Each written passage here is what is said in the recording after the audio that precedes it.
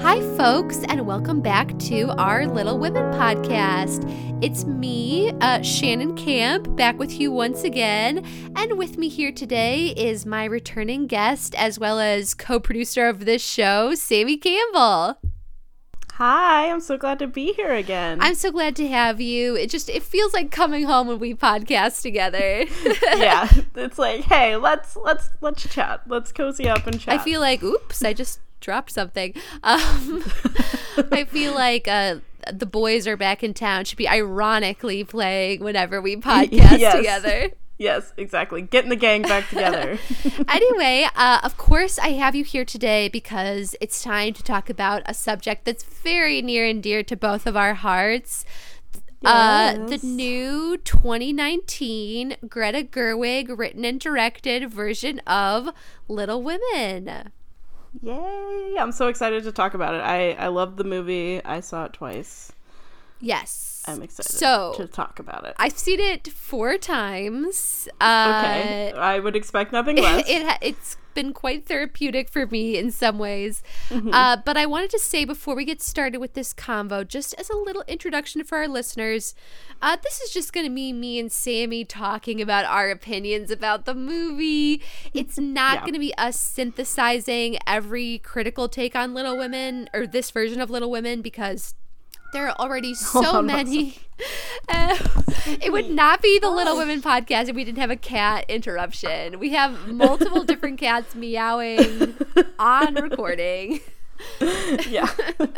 He will meow all night if I don't spray a scary can of air at him. That was Sammy's black cat Spooky, and I'm sitting with my white cat Luna, which just goes to show what like sister witches we are. Yes, exactly. We are the yin and yang. Anyway, as I was saying, it's just going to be our takes on it, and we're not trying to have hot takes. There are so many great articles about this movie out there. We'll definitely link to some of them in our show notes blog, which you can find on littlewomenpodcast.com.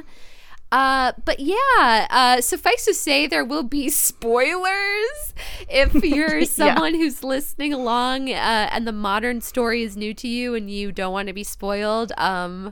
I don't know how you made it this far, but yeah, I'm shocked and amazed at your ability. That's cool. But we will be talking about like what scenes get included and what scenes don't. So if that's something you don't want to know, which is totally fine, shut this off now, and we'll be back later this week with more content. So yes, that's what's up. Anyway, Sammy, I'll let you kick things off with just your first thoughts. Sure. So the things that I enjoyed the most about the film was really, first of all, it looked gorgeous, and there was kind of this hue about it that made it feel like a memory, you know, when you were watching it. And I thought that especially my favorite thing was the choices that Gerwig made with the narrative, where she had kind of Jo closer to the end of the novel, like Jo as an adult, and then reflecting on herself as a child and on her sisters as a child, because I think that very often when the story is told in a linear fashion, kind of the way that it is in a novel, people can get stuck on their impressions of certain characters as they were when they were children and let that color the way they feel about them for their whole lives. Certain characters. No one's Amy. naming names. Yeah. But, you know, I felt like this was especially for Amy, like very redeeming in that you get to see Amy as an adult and who she becomes, alongside who she was as an annoying little sister, and realizing, you know, that all of these people are very complex. That was my favorite thing, among many favorite things. I absolutely agree that the non-linear structure really worked wonders. I've heard that it might have been a little bit confusing at first for people who were new to the world of the story, But I think even if you can't pinpoint the precise timeline, it doesn't really matter. We sort of have these golden tones of the quote-unquote past and the cold blues of the unforgiving present. So yeah, that definitely worked for me in a major way. I thought one of the best things that the non-linear timeline did, besides redeem Amy, although I'm a lifelong Amy apologist, so I'm going to say she never needed to be redeemed. But besides that, I think the nonlinear timeline did wonders for the romantic relationships in the story. Like, absolutely, I think the strong point of every version of Little Women, to a certain extent, is the relationships of the sisters. Hi, Spooky. He's absolutely cracking me up. He's a very talkative boy. And as you heard, if you listen to our crossover episode with Excessively Diverted, if the relationship between the sisters isn't there, then the movie fails inherently. Right. But I thought that this version really elevated the romantic relationships by showing that, like, Jo had this foundation with Professor Bear that felt really authentic and, like, based on shared interests and a really unique balance of differing personalities. And they showed that Amy had always been in love with Laurie, and there had always kind of been this sort of, maybe, I don't know what even to call it, like, not really flirtation, but like affection between them. Yeah. Yeah, definitely. And forgive me, dear listeners, I'm trying so hard not to burp right now. Well, I talk about that these is romantic podcasting things. in a nutshell, is talking into an amplified thing and trying not to burp. It's that's my life. It's my personal cross to bear. So I'm very privileged. But also, to a lesser extent, just because someone had to get less screen time, and it was Meg and John. But to a lesser extent, it also did a nice thing with their relationship where it kind of showed how that evolved over time. So yeah, I was just really impressed by it. The first time I watched it, I didn't cry. I was like laughing with happiness because I was just so happy.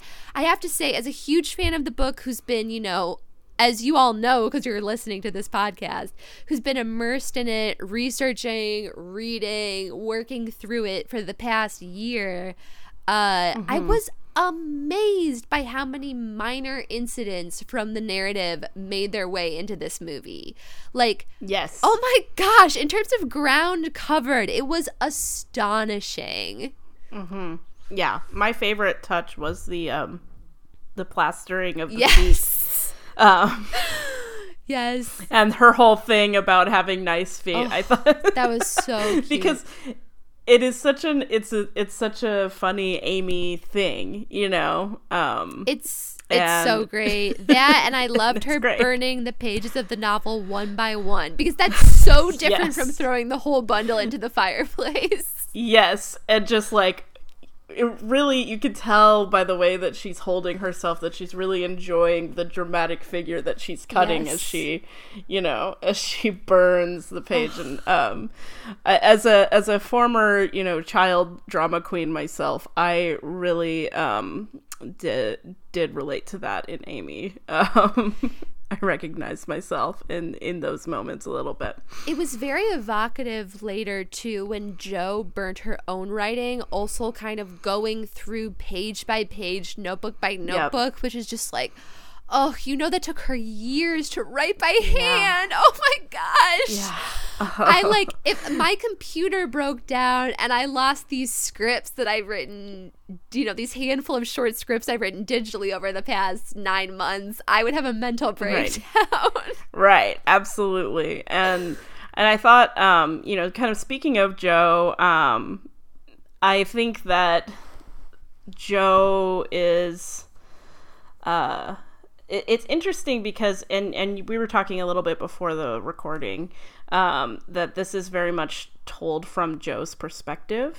And so that kind of had an effect of it changed the way I saw a lot of the characters and the way that a lot of the characters were framed and narratively. But it also, you know, I think a little bit, Jo wasn't like constantly like the main super laser focus of the thing, even though she's like the star of the whole deal. I didn't feel like the movie was as much about Jo as some adaptations can tend to be. Yes, I think like things like the musical, which I really enjoy and I think has some great songs, and the 1994 version, which listeners will know we grew up being huge fans of. Yes. I think a lot of versions do hyper focus in on Jo, and that's part of the reason people will act like Amy is a villain. And I'm like, if you read the book, there are many chapters where she is the point of view protagonist. Like, we're in Europe with her or whatever on any other misadventure. Of course, the pickled lime saga. Who could forget? Yes, who could forget? But she, like, truly is our point of entry for the world, and we see things through her eyes. For better or for worse, because, of course, in the Pickled Limes chapter, Louisa May Alcott's prejudice against the Irish people does come out. But that's another topic for another bonus episode. Yes. Yeah, and I think that another note that I will just add that is kind of my other, you know, the thing that really struck me, especially in the first time I viewed it, was that it really showed how much joy is brought to people outside of a family when they're around a family who like really love each other and are welcoming to allow other people into that space. And I found the March family really inspiring in this adaptation in a way that I hadn't experienced them before, and that, you know, they have, you know, these kind of lonely people who are next door, and you know, people who are really impoverished in their community, and not only do they lend their time, but they lend their presence, and they are themselves around those people, and the people feel like, you know, Laurie and Grandpa Lawrence like feel a lot of joy just from being around, like sisters pushing each other around and them letting them on the joke, and Marmee saying, "Call me Marmee," everyone does. You know, it's like, that was so you're amazing. in my family, you know, just as soon as you show up, and I really, really love that. I cannot handle the Grandfather Lawrence stuff in this movie. No, Chris Cooper should be prosecuted for how good of a job he did. It is emotional. I mean, I think the whole movie is so beautiful. The funny thing is, like I said, the first time I watched it, I fully just experienced the joy. I mean, obviously, I'm not complete sociopath. I felt sad during the sad moments, but I was too overwhelmed with excitement because I have to admit, I had so much faith in Greta Gerwig. I've always been a huge fan of hers, and I love everyone who's involved in this movie, including literally a friend of ours who worked on this movie. Yeah. And I knew I would love it, but I really felt like I needed everyone else to love it too. I know that's really like childish and shallow and immature in some ways, but like this story is so important to me. I needed that to be validated on some level by this huge, in some ways blockbuster potential version of it. So then when it was this huge critical and commercial success, and I was like, other people love these characters and find value in this story, I felt like really gratified by that because of the values that this story espouses.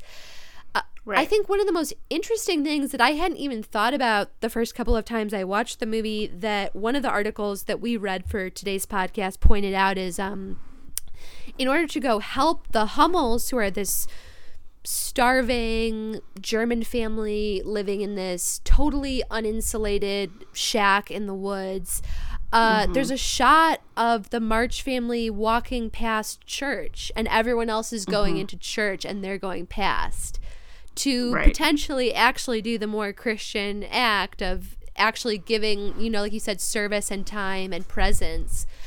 And they really connect with this family too. Like, you see the girls finding like genuine joy and humor in moments with the young children. So yeah, I just felt really encouraged generally by the response to the movie. And I mean, it is so good and it's so well made, of course. I don't want to like discount that and make it seem like, oh, people would love this no matter what because it's such a great story. Like, that's clearly not the case. Again, see our episode about the Marsh Sisters at Christmas. Right. Yes. But oh, God. I really do think there is something to like a story about gentleness and compassion and tenderness in these trying times. Yes, I totally agree with you there. And I think that, you know, it really just, my big takeaway from the first viewing, and then kind of I was able to put it into words in the second viewing, is that I felt like the underlying like vibe of the movie and of the story as it's adapted here is like, you can be of greatest help to others when you're just true to yourself, you know. And I feel like that is especially important in Jo's arc, you know. And the way that she was able to find her voice in her own life story and in something that she felt like maybe wasn't sensational enough to sell, but she just had to write it and she couldn't hold it anymore, you know. Those scenes where she's writing the novel of Little Women are so amazing, like transformative character work in my mind. Like, and it's so like, how do you make a character writing visually interesting? That is so hard. The image of like all the pages in the attic with the candles was genius, because otherwise what do you have besides Jo sitting there writing? Right. And her like switching them around and staring at them and, you know, writing and looking at them all and writing little, you know, notes in the margins and like things from this chapter and that chapter. And I loved it. And I mean, especially in the second half of the movie, or what we'll call the present, quote unquote. Yeah. There was so much that really drew on Louise May Alcott's life, which of course is double dipping, because Jo herself was is Louise May Alcott. But they really directly drew on Louise May Alcott's life, and her kind of churning out Little Women, the first half, is absolutely something that happened, and then happened again for the second half because of the huge success of the first half and the commercial demand, which we can imagine will happen because of those cute little girls bothering Tracy Letts. Like, what happened to the Little Women? I saw Tracy Letts, one of our greatest living American playwrights, at a screening of Bug, and I was like, it's Mr. Dashwood from Little Women. That's awesome. I wish that were a joke, but I was just like fantasizing about him having mutton chops again. Yes, of course. But let's put on our film nerd hats, because I want to talk about a couple of things that I thought were just like so exceptionally striking, mainly having to do with Jo and Beth and Jo and Friedrich. Okay. The transition from like the happy past beach scene to the present cold beach scene, with like the voiceover of that poem over it, is so beautiful. Like, yes, and was such a strong choice. And that really low shot of Jo and Beth holding each other on the beach as the sand is sort of dragged away by the wind and it feels like they're on very impermanent ground. Yeah. That was incredible.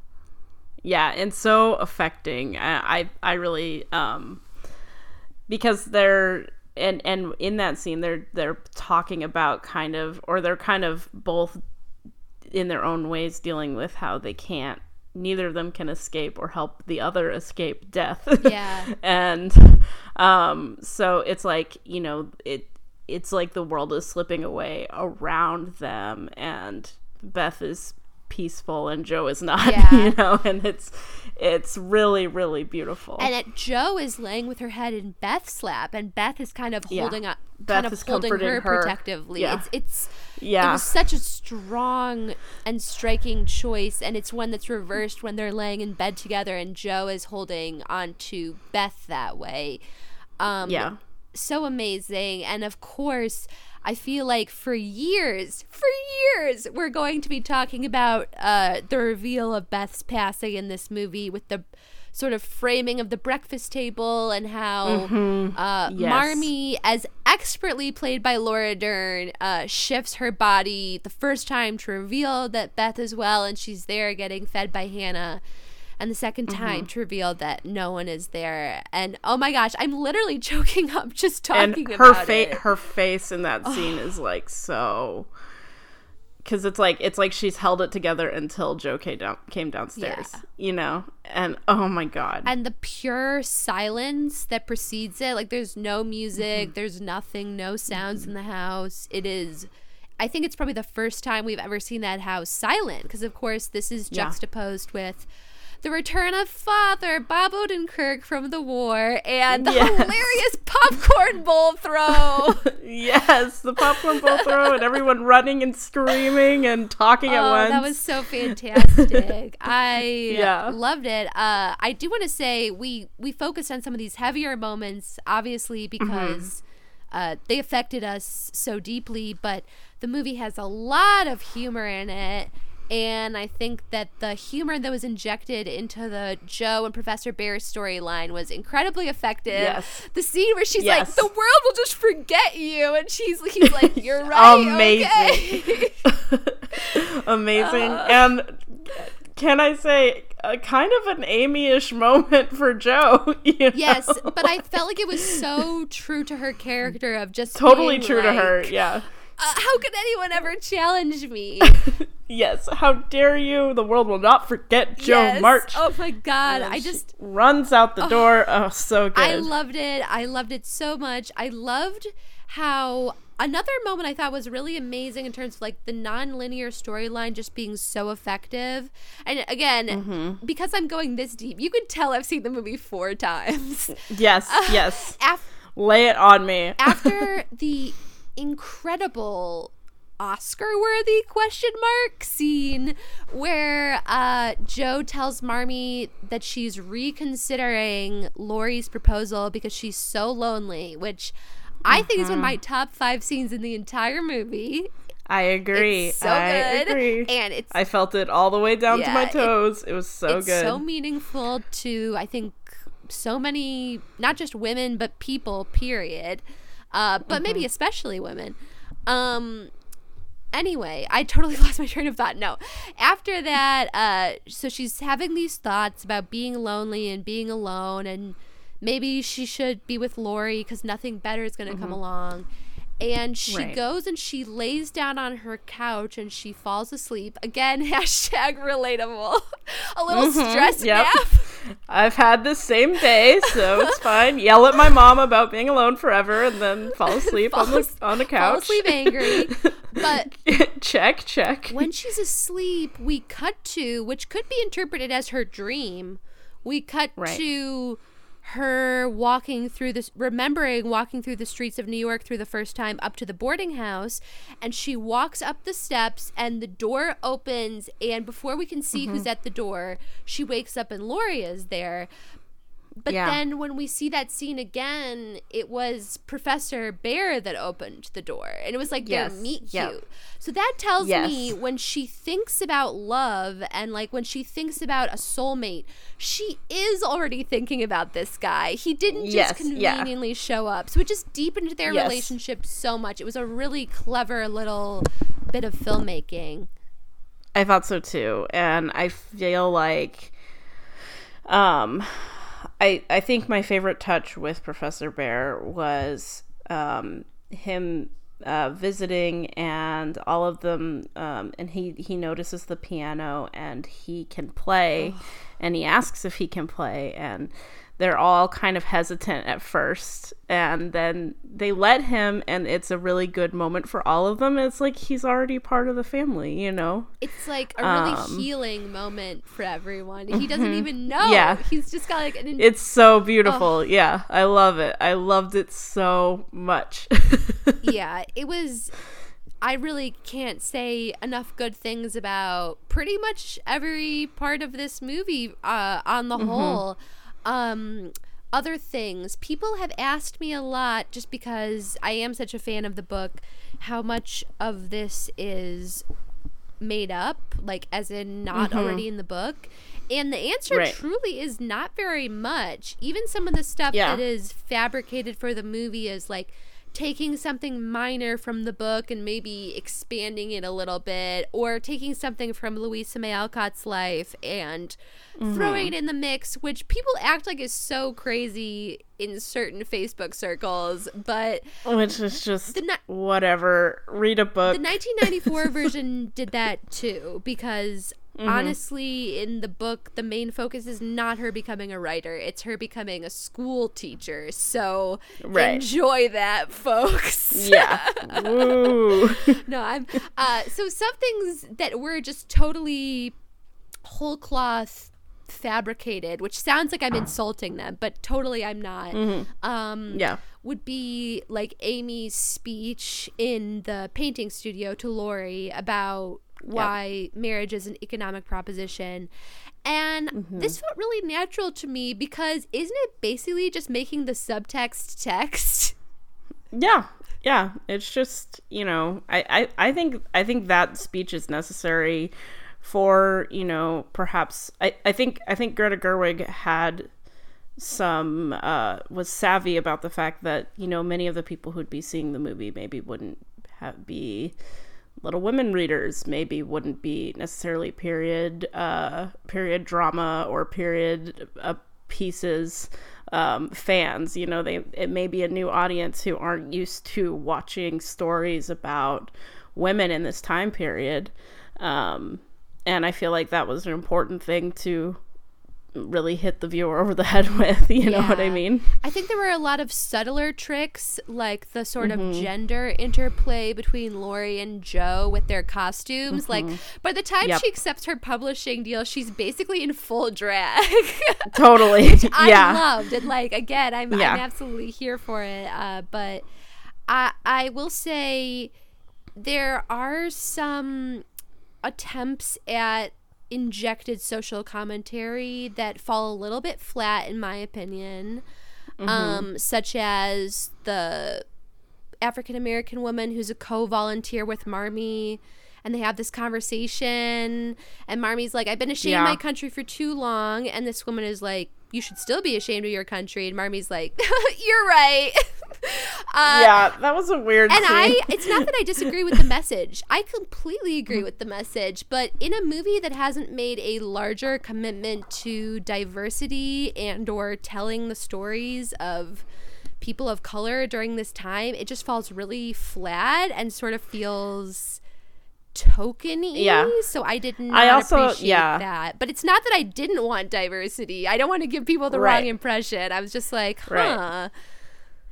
Yeah, I felt weird about that scene, especially because, like, that conversation starts with the African-American woman coming up to her and saying, you should go home, you've done so much. You worked so hard. It's like, ew, this is weird optics on this one. And it's immediately followed by a scene from the book of a man who has 4 sons, because he's sort of like a foil for Marmee, because he's a man with 4 sons instead of a woman with 4 daughters.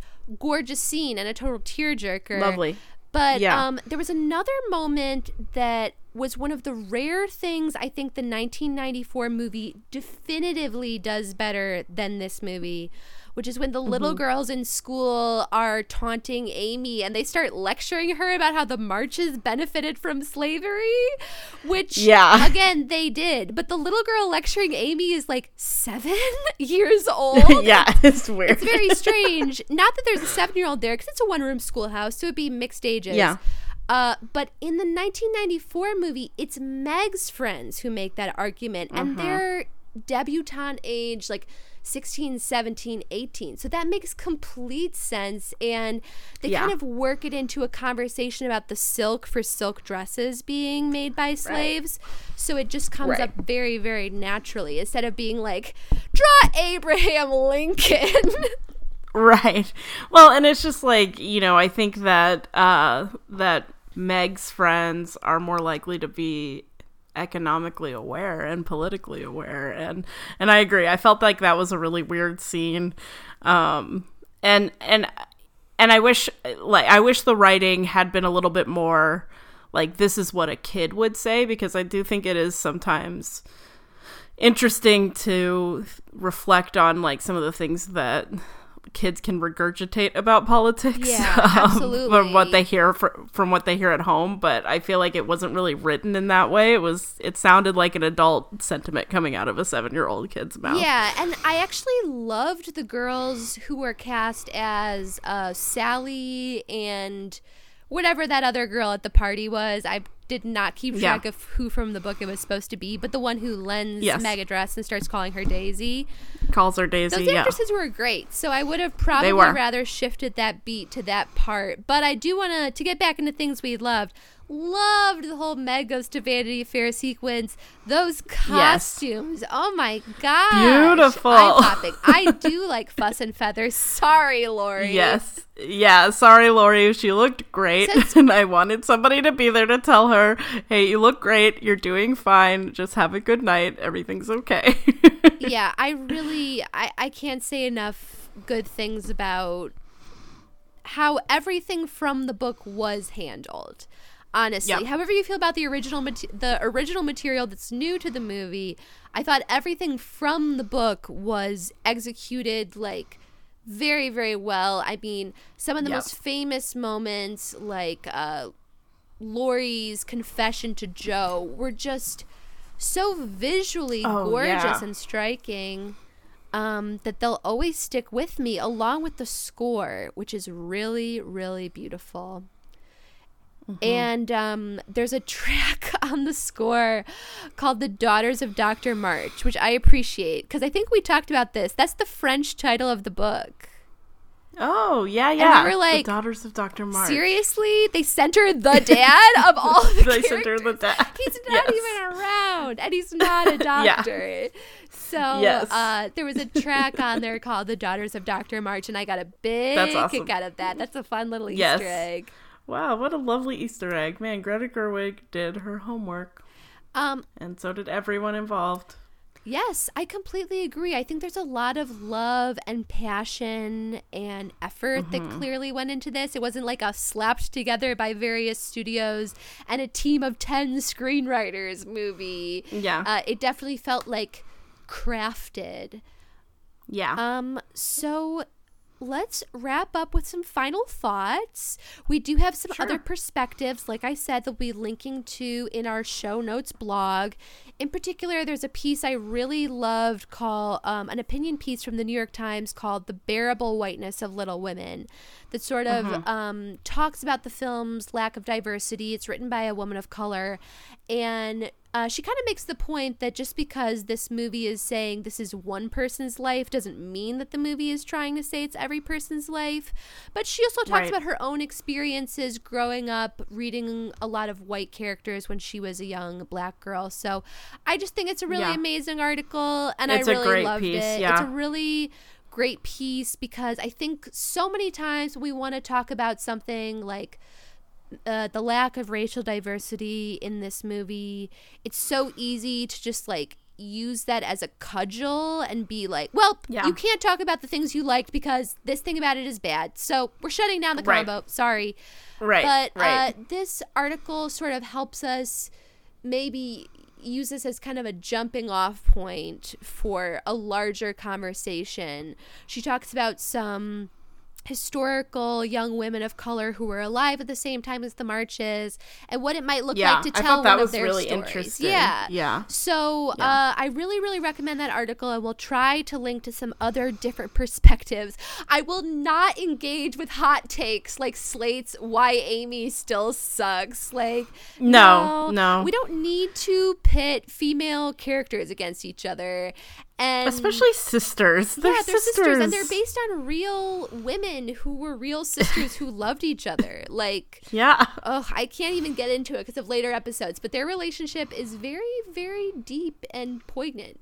But I probably pronounced that wrong. I'm sorry, you guys. I learned all my big words from books, so I just say things bad a lot. What else was I going to say about that, though? Oh, yeah. A friend of ours, Tracy, friend of the show, Tracy, if you're listening, hey. Hey. We were talking about, like, people's reactions to Amy March, and she was saying she was seeing people in, like, period drama Facebook groups who had preformed opinions about the story, saying they felt like the movie went, quote-unquote, too easy on her. And I was like, these people, and honestly, I assume they're women, and honestly, I assume they're white women, and honestly, I assume they're older white women, based on the comments we get on our Facebook ads. Yes. I think these people need to examine why they need a young woman to be punished for not being perfect. Right. Yeah, I mean, I run in, because of the podcast that I do, I run in a lot of Jane Austen fan circles, and it's the same with Emma and Lydia Bennet, and it is really, really disgusting to me, because it's like, like in the case of Lydia Bennet, she's 14 years old. Yeah, she's an abuse victim, basically. 14 years old, and she's faced with grown adult men who are flirting with her and manipulating her and using her as a sexual object. And so it's like, can you please give a 14-year-old girl a little leeway to be silly and to make stupid decisions? And same thing with Amy. She's a child through most of the novel. Yeah, absolutely. And she's at odds with the character that many fans relate to the most.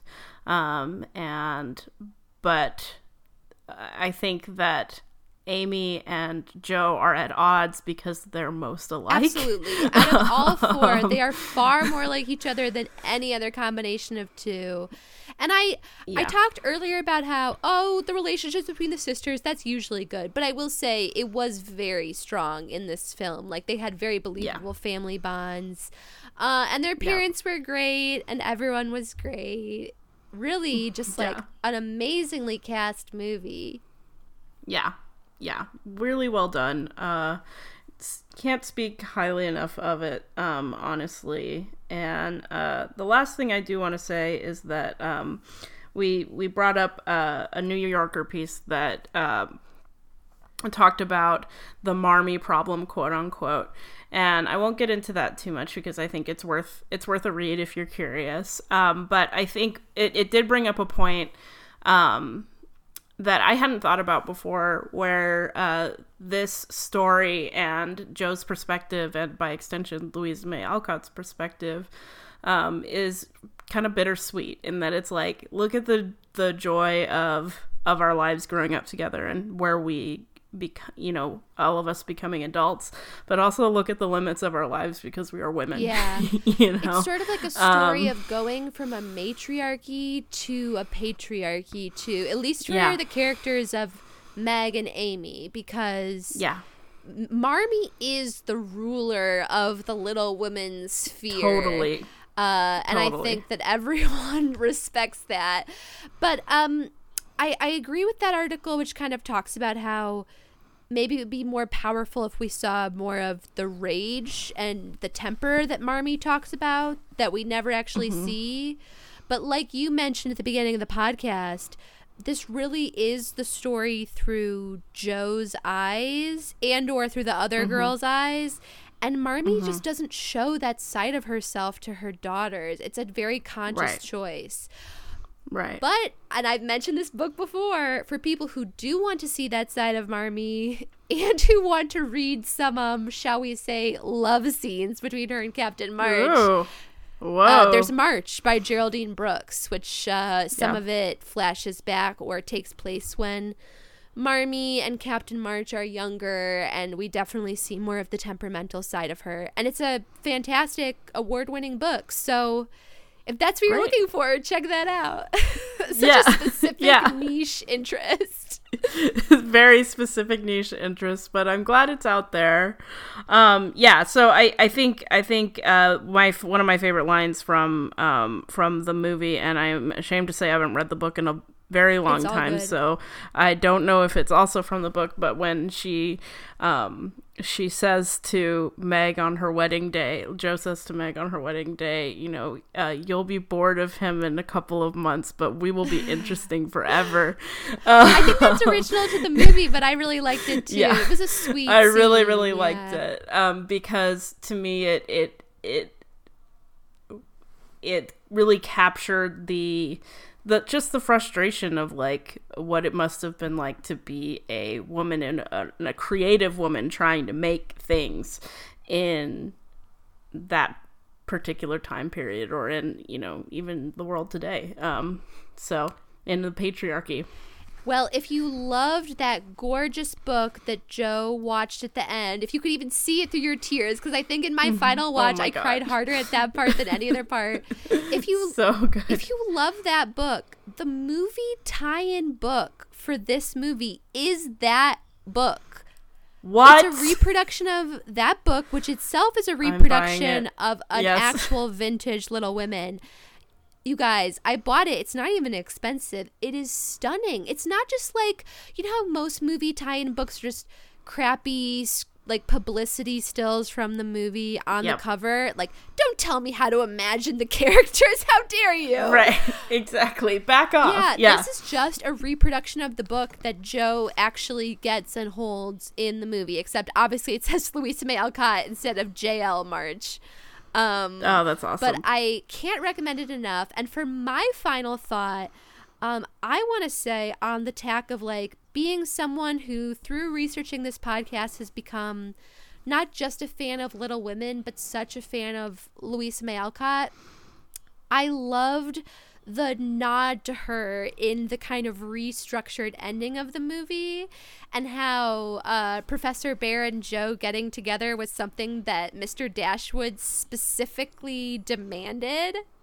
Yes. I'm not one of those people who's like, it's an Inception style ending. Did it even happen? No, because the Marmee's birthday scene shows us clearly that like he is with her, the whole family is together, and they're probably married because it's Civil War times or antebellum times.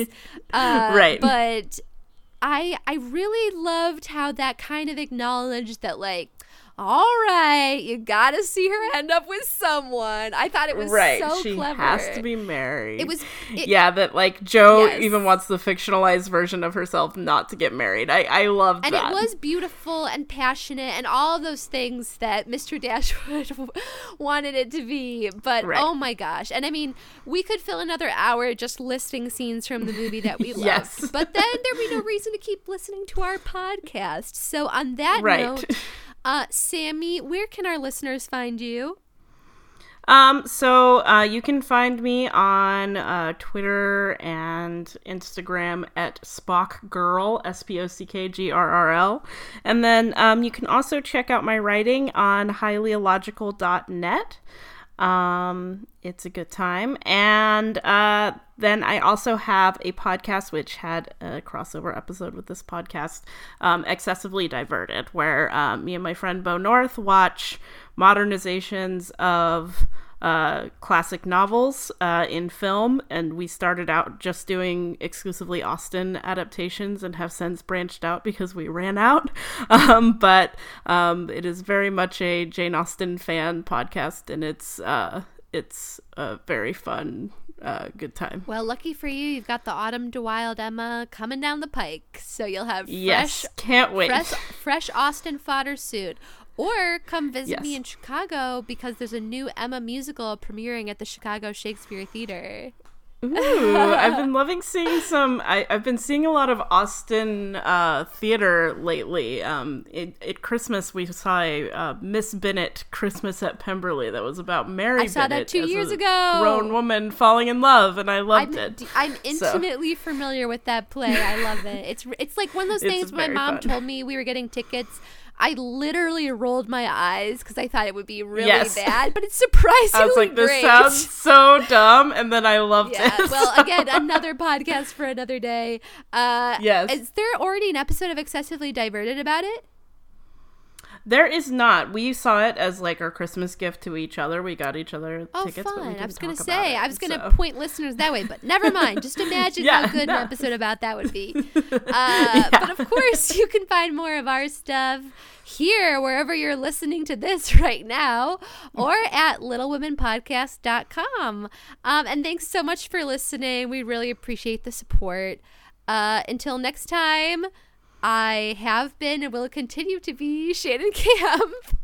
And I have been and will continue to be Sammy. So, thanks everybody. Bye. Bye.